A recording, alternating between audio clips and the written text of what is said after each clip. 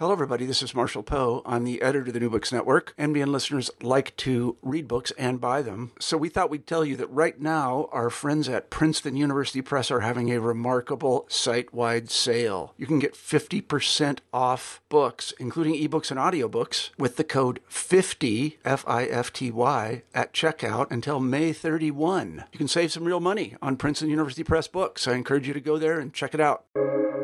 Welcome to the New Books Network. Hello everybody, and welcome back to New Books in Christian Studies, a channel on the New Books Network podcast. I'm your host, Crawford Gribben, and today my guest is Jonathan D. Beeke. Jonathan is an adjunct professor of historical theology at Puritan Reformed Theological Seminary in Grand Rapids, Michigan, where he also serves as Director of Admissions and Registrar. Today we're talking to Jonathan about his brand new book, Duplex Regnum Christi, Christ's Twofold Kingdom and Reformed Theology, just published by Brill in their prestigious series, Studies in Reformed Theology. Jonathan, it's great to have you on the show.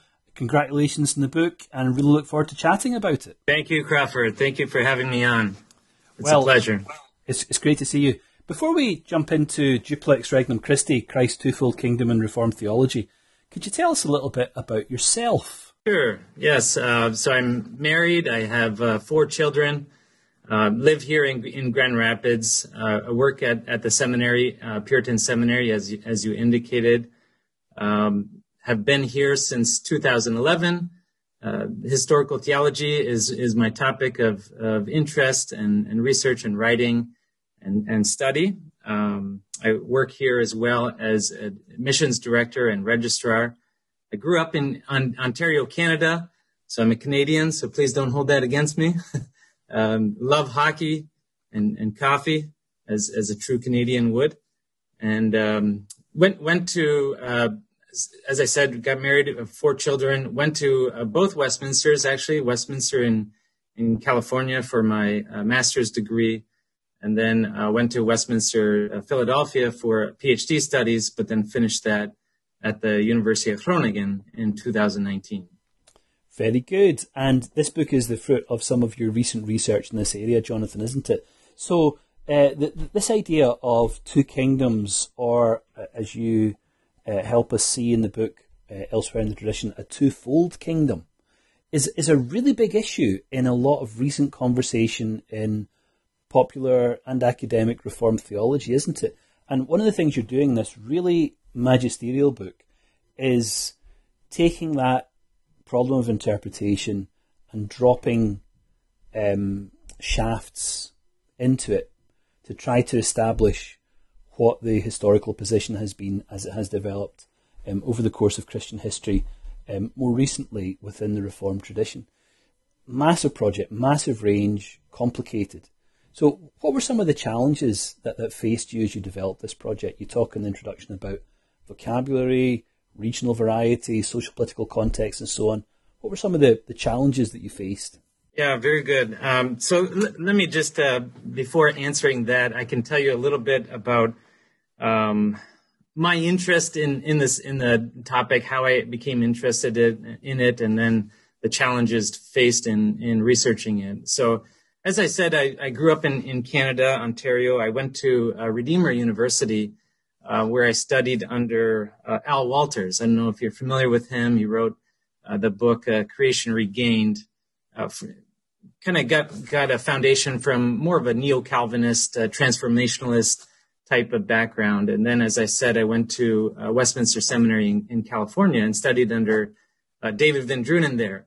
So kind of I got both sides, in my educational background, more from the transformationalist side of things, and then from Dr. Van Drunen. And what always plagued me was both sides, or both camps, if you will, were drawing from a Reformed background, Reformed sources. Both were claiming to be drawing from the historic Reformed position. And so it was always in the back of my mind, how can both be drawing from this one source? What truly is the historic Reformed position on the two kingdom approach? So that really is what plagued me and was the the central question in my mind as I came to this research. Talking about challenges in this, a lot of challenges.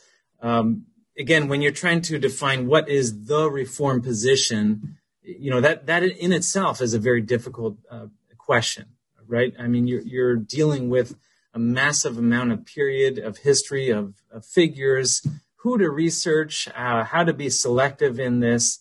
As you can tell from the book, I tried to. Well, there's a large swath of time that I'm covering, from John of Chrysostom to Benedict Turretin. That's hundreds of years, right? So how do you bring this in a concise way, and how do you trace this historical progression of this doctrine over such a large period of time, and yet not be subject to the claim of cherry picking, right? Of selecting representatives just because they fit within what you want to discuss. So that was a massive challenge to me, as I'm trying to trace what is the Reformed position on this. And then as you indicated, in terms of terms and definitions as they change over time, and how to relate that to the different contexts within which these terms were introduced, and what they meant and why. So those were significant challenges to me as well.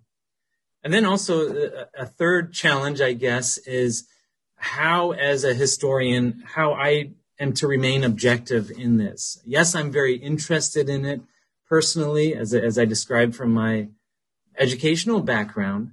But how do I, as a historian, how do I remain objective in this and give a true picture of what these representatives taught and why they taught that? So yes, I tried to remain objective in it, and yet in the concluding chapter, how to bring this to bear on systematic reflections of the twofold kingdom today. Yeah, so those, I guess, would be the three challenges. Yeah, good. Well, maybe come back to that last one towards the end of the conversation, Jonathan, when we think about the impact of the work.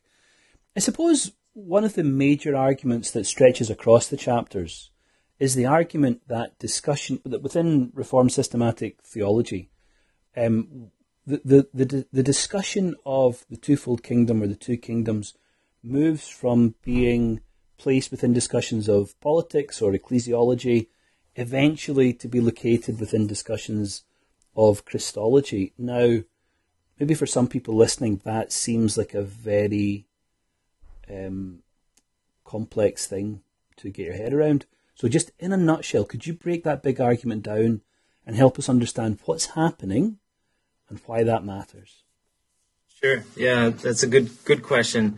As you said, that is one of the major arguments of the book, is that as we come across this doctrine within the reformational figures, magisterial reformers, that the discussion often happens as you are finding it within a distinction between the magistrate and the church. So, the discussion always happens within the context of ecclesiology. So what the church is meant to be and how that's distinct from the civil magistrate. You see a shift over time as you get into Reformed Orthodoxy, when the discussion happens much more in Christology, in defining who Christ is and the person, his person, and his work. I describe this as more of a bottom-up approach in the conclusion, as in the reformational figures, more of a bottom-up approach, whereas as you get into Reformed Orthodoxy, more of a top-down approach, much more of a Christological approach. And I think that it's helpful to consider this, because it's helpful to understand, where do you begin with your distinctions and definitions? What's the starting point for these definitions? For the magisterial reformers, the discussion became in the created order. So looking here, as the church is the function of the church as distinct from the magistrate, looking in this realm here. Whereas in the Reformed Orthodoxy, it was, as I said, much more of a top-down approach. It begins with who Christ is and his work, and the distinction flows down from that. So it's important. It might seem like a minor difference, but for the Reformed Orthodoxy, it was actually a very important difference because it matters where you start in terms of definitions. And I suppose it matters where you start in terms of telling this story as well, doesn't it? So you begin your discussion with a very substantial chapter on pre-Reformation discussions of this idea of two kingdoms, or perhaps we should say two cities or two swords. Could you help us understand what's happening with this idea before the magisterial reformers begin their articulation? Yeah, very good. Yes, as I said, I tried to give a broad sweep of history, and again, you're in terms of intellectual history, you're trying to show the organic development over time. So yes, I do have one chapter. It's a very select chapter, beginning with ancient and medieval figures. So I begin with John of Chrysostom. Prior to Augustine, John of Chrysostom was actually picked up by Reformed Orthodox figures in his distinction. And interestingly, in his comments on 1 Corinthians 15, in his language of, how did I describe it? A kingdom of creation and a kingdom of approbation. So interestingly, 17th century Reformed Orthodox figures picked up on his language and his exegesis of 1 Corinthians 15 in their defense of a twofold kingdom. So they're looking for ancient and early church fathers to support their doctrine. And then, yes, of course, you have the massive figure of Augustine, right, in his two cities and two kingdoms work. So yes, certainly that provides sort of an intellectual context for this later. And interestingly, for Augustine, he gives a much more of an eschatological approach to this. That was, very much part of, the two kingdom approach. So yes, different figures within the early church. I only focused on a select few, Chrysostom, Augustine. I did in the medieval figures. I focused on Aquinas and then William of Ockham, and then also the two swords construct within the medieval period.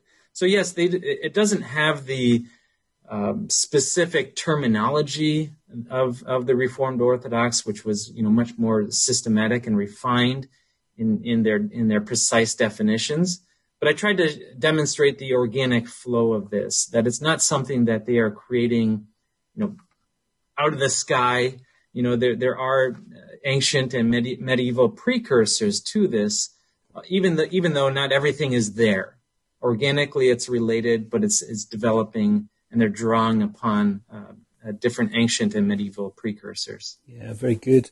And with this discussion of the pre-Reformation church, you take us immediately to Luther, don't you? And you explain in that chapter that Luther is hard to read on this subject. His terminology isn't always fixed or precise. He can sometimes use words with multiple significations. And again, in terms of concepts, he talks about two realms, two governments, and two peoples, doesn't he?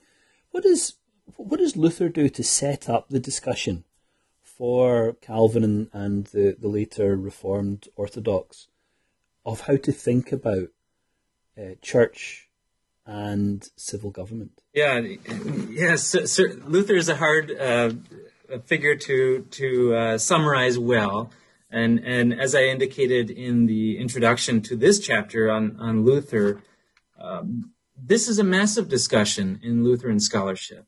It's at the top of Lutheran scholarship. So to do justice to him in one chapter was certainly challenging. And therefore I had to rely on different summaries for Luther and to try to summarize this well. And as you indicated, part of this was Luther wasn't a systematician. He would employ various terms equivocally, throughout his works. And so I did rely on Krauss, who did a dissertation on Luther, and I thought he did that quite well. And he suggested these three different overlays of Luther, the two realms, two rules, and two peoples. These simultaneous overlays of Luther, and that summarizes well Luther's two kingdom doctrine. So that these three overlays had to be held simultaneously, and that would give justice to the Lutheran doctrine. And then, of course, without falling into the trap of having a simple distinction of church and state, but that this is tied to all of Luther's theology, a much more of a holistic approach to this, and that a lot of the paradoxes as held in Luther's theology of law and gospel, or different two kinds of righteousnesses, that this is important to consider all of that within Luther's theology.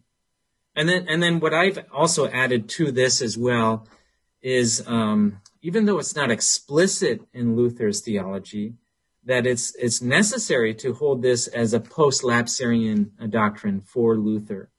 Many I think have failed and missed this point, that they've held that the two kingdoms doctrine for Luther was a natural distinction, one that was part of the created order. But I think it's much more helpful to understand it as a post-lapsarian distinction for Luther, even though he might not have explicitly stated that. I think it makes sense within his theology that it presumes the presence of sin and the promise of a mediator and salvation, that this is important for him. So yes, that's I think from Luther you see that carried on into Calvin and other Reformed Orthodox figures as well. The need for sin to be there and the promise of a mediator for this distinction to make sense. And I suppose we see that come out very clearly in the chapter that you have on Martin Bucer and John Calvin. And I thought it was really interesting the way that you decentered Calvin from the discussion by having him come after Martin Bucer. What was your thinking in doing that? What does Bucer do for us, maybe that Calvin doesn't in terms of this discussion? Well, yeah, that's interesting that you know it. I do.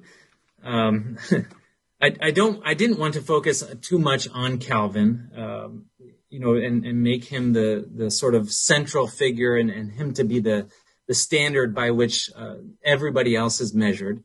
Right, that's certainly not the point, and perhaps part of the what I'm trying to correct in terms of the historical presentation of this doctrine, that Calvin is the measure, or the terminology of Calvin is the measure for this particular doctrine. But yes, Bucer, I think is rightly placed before Calvin in this, and I think I was keyed onto that by Matthew Tuninga. Matthew Tuninga's work, very monumental work on Calvin and the two kingdoms. And he indicated, as I noted in my book, that Calvin has to be understood within the context of Bucer's work on the De Regno Christi, and that was very formative for Calvin. So I relied on Tuninga's work for that. And what's the distinction in that chapter, Jonathan, between a two-kingdom theology or a twofold kingdom theology? What's that all about? Right. So yes, I did note as well the importance of the singularity or the plurality of terms. So from Calvin on, you actually have an indication of a singularity, the twofold kingdom, as opposed to two kingdoms in the plural. Two kingdoms in the plural is much more of a Lutheran term, Luther, in fact, used a plurality of terms as opposed to Calvin. So from Calvin on, even into the Reformed Orthodox period, you have the indication of a duplex regnum, the emphasis on the singularity there. And I think that that's indicative of, well, it's not as catchy of a term as two kingdoms theology to say twofold kingdom theology. It's much more of a mouthful. But I think it's important to recognize that Christ's kingdom is singular, and to emphasize that, as I made in the conclusion, that from Calvin on, you didn't recognize a distinction of Christ's kingdom in terms of a scope or spatial a spatial distinction, but in terms of mode.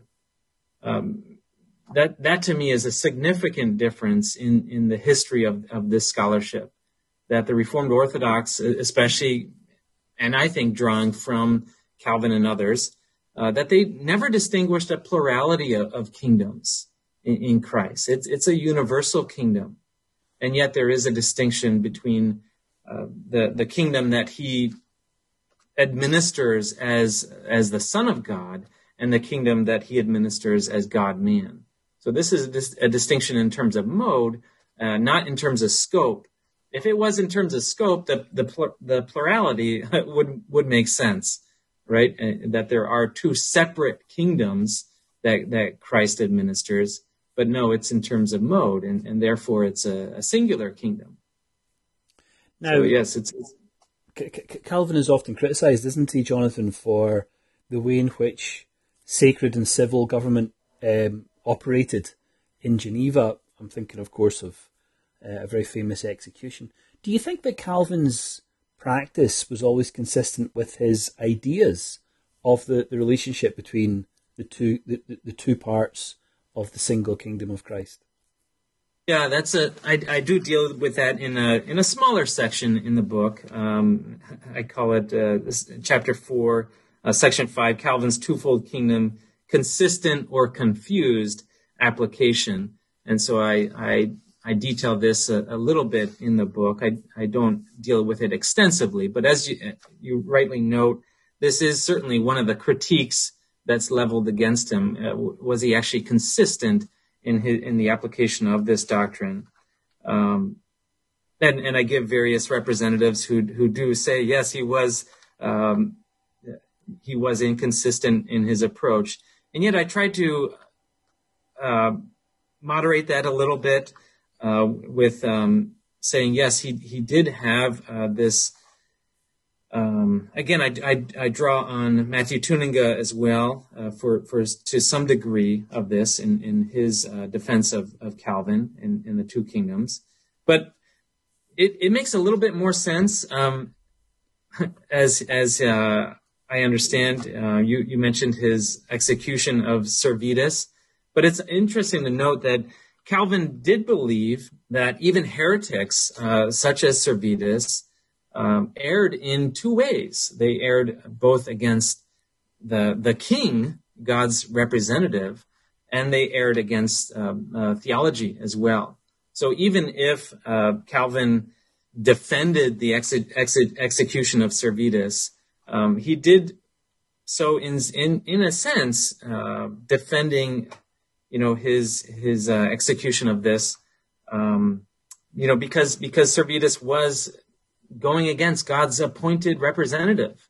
And so this was a civil matter as much as it was a theological matter as well. So I'm not arguing that Calvin was consistent in all matters, and yet he tried to live by that distinction even in this particular execution.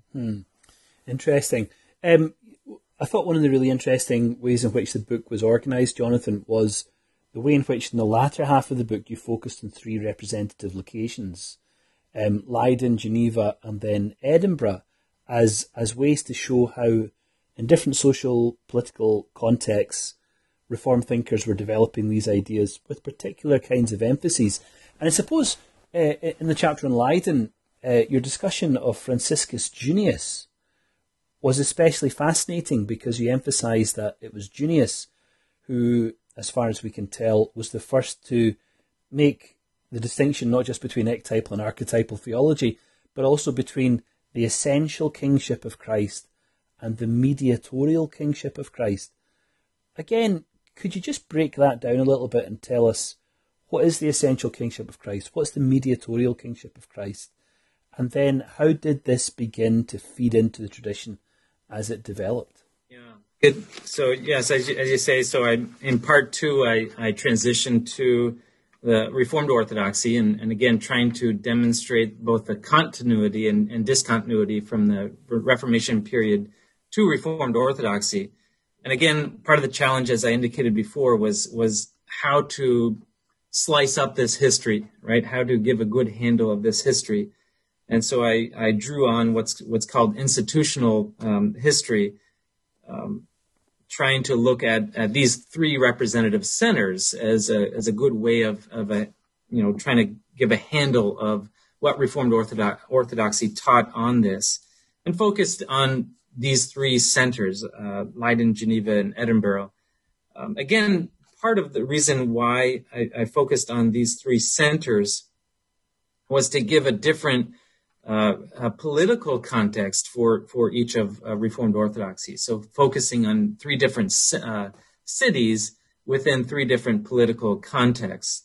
And then, of course, you have to, again, narrow it down a little bit more and then focus on representative figures who taught at these particular institutions. So yes, I did focus on Junius as one representative from Leiden, an early representative who taught there, and looked at Junius, who's known for his De Vera Theologia and his archetypal distinction. That's part of what he's well known for. And what I found was that he may have been, to my knowledge, the very first to use this precise distinction in terms of the twofold kingdom of Christ. That's the earliest reference that I found for, the very precise Latin terminology for the essential kingship of Christ as opposed to the mediatorial kingship of Christ. And what from Junius and the whole of Reformed Orthodoxy, what they meant by that is an essential kingship of Christ is that kingship of Christ that he exercises as Logos. It's essential to him as second person of the Trinity. This is very distinct from the mediatorial kingship of Christ, that kingship that is given to him as God-man. And you think, well, how are they getting this? Where's this coming from? Where's this terminology coming from?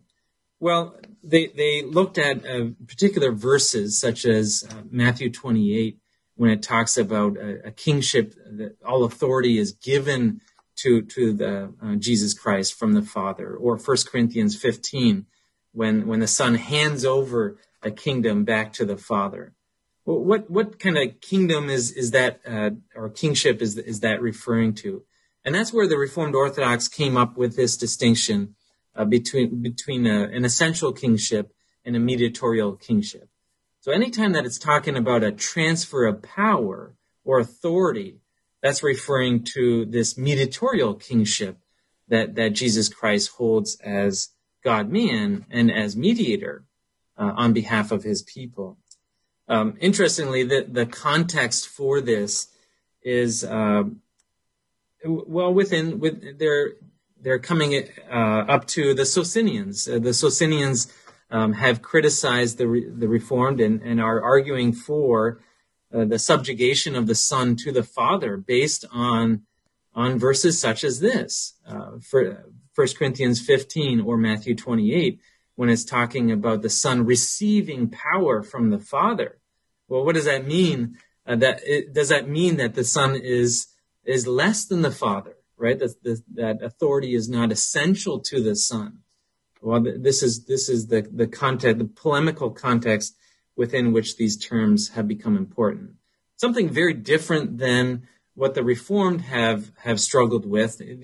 These terms are not there within that context. And so, yes, as far as I know, Junius is the first one to have brought this precise terms to the forefront. Yeah, brilliant. Well, if we could move the discussion to the Edinburgh location of Edinburgh in Scotland, Jonathan. I thought there your reading of David Dixon's work was incredibly insightful. And again, you emphasise what made Dixon distinctive was that he, along with many other Covenanters, I suppose, were arguing that while Christ's kingdom was twofold, the civil magistrate had responsibility to impose upon their subjects both tables of the law.